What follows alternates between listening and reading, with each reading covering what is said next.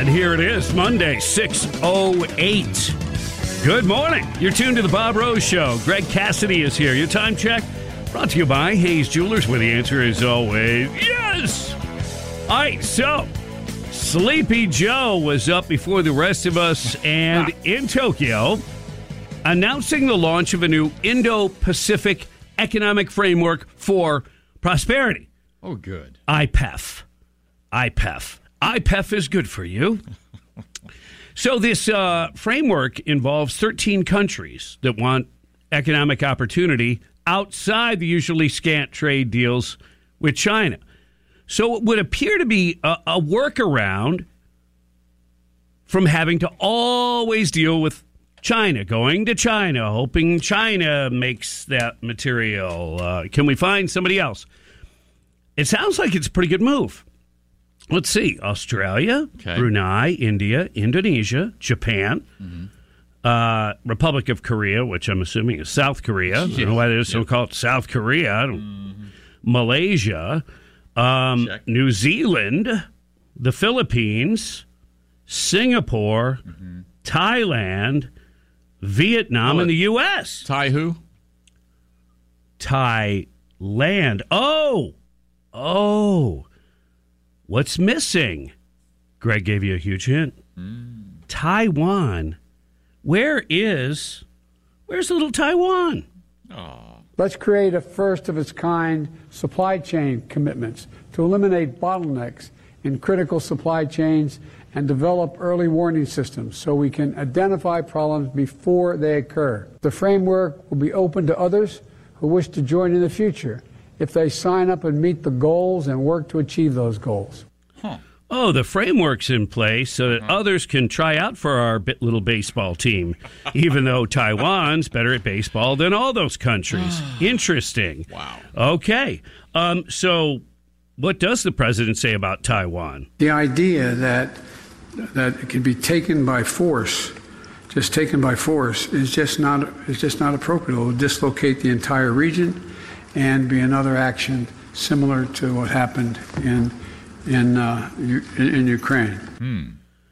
He's talking about Taiwan being attacked by China, and it can't happen. It would be bad.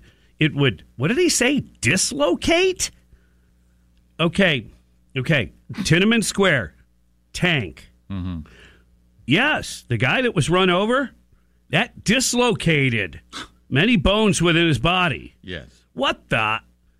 Let's Joe Biden dislocate? He's trying to use the softest, I guess, kind of language he can. Yeah, we wouldn't want to have that dislocate. Yeah, you'll survive it. You know, your shoulder gets dislocated. It's going to hurt. Oh, yeah. But you'll survive it. Yeah. If China attacks Taiwan, there's going to be a whole lot of surviving going on, unfortunately. And here's the rub. So, Joe Biden doesn't mention Taiwan in this agreement with 12 other countries. Do you know why? Because Taiwan's not part of it. He purposefully did not want to say Taiwan out loud if he could help it. And he did a pretty good job of not mentioning them by name. And why is that? Because the Chinese forbid him to do it. Well, he's the president of the United States. China's not going to tell us what to do. Oh, but, well, maybe they are. Maybe we need to remember the relationship between China and the Biden family that goes way back to when Joe was the VP. I don't know about you, but if I give somebody an $80,000 diamond and we do a business deal that's worth $10 million a year, I feel like I have a little bit of pull to say, hey, don't mention Taiwan. We don't like that. Yeah. So you go back, a year or so? This was November 28th it was updated.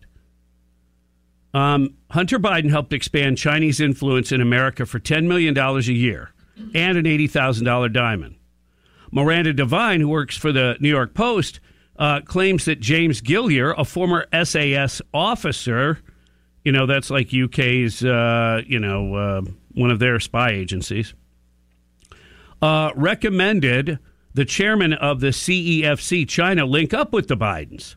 Yeah. In other words, somebody from the Communist Party so they could do business. Then they hooked up this other family friend, a family friend of Biden's, Rob Walker. All right? So that Walker's one of the ways in which they laundered money. $6 million was wired into Rob Walker's accounts. I mean, do you remember hearing that name? I don't. No. I don't. Look, the Department of Treasury has some flags on this. Didn't sound like they were worried about it for too long. Maybe somebody told them to back off. So my point here is, it's not by accident that Joe Biden omits Taiwan. It's not by accident that Joe Biden has not invited Taiwan to be part of this, quote-unquote, framework. He throws them a bone by saying other countries, oh yeah, Taiwan, you're included in that, other countries can try out to be a part of this little insider's deal that we have going on. Yeah. But as far as us defending Taiwan, yeah, he said, yes, we have an agreement to do that. And, man, he blew it off as quick as he could. He did not sound enthusiastic. No, he didn't. Well, how can he? Yeah. He knows the deal. He knows the deal. He'd signed a deal with the devil, the Chinese Communist Party. They're going to let you off the hook. Mm-hmm. You think the mob was tough? It's for all the marbles. The Chinese Communist Party doesn't mess around. So when Biden has a red phone on his desk, it's a red phone. It's not a Russian phone. Yeah, very well could be. So anyway, you just have to remember all of these dealings that have to do or relate to or involve China, or in this case, trying to work around China. You have to take it with a grain of salt. The bottom line is Joe Biden's not going to do anything that's really going to upset the Chinese. In fact, it's just the opposite. One of the stories that's kind of being buried is Joe Biden wants to lift some of the tariffs against the Chinese. Mm-hmm. And you know what they'll use as an excuse? Well, it looks like these tariffs are hurting the American people. It looks like these tariffs are actually adding to inflation, which is not true. And we'll dig into all that. Now, give you some more information on that. Fly, formula, fly. How's that going? The store shelves are full of It's not going to store shelves? What? Details on that and a whole lot more coming up on the Bob Rose Show. Along with Greg Cassidy, it is 6:16. We're going to take charge of this Monday. We're going to make it great one way or another. 97.3 The Sky.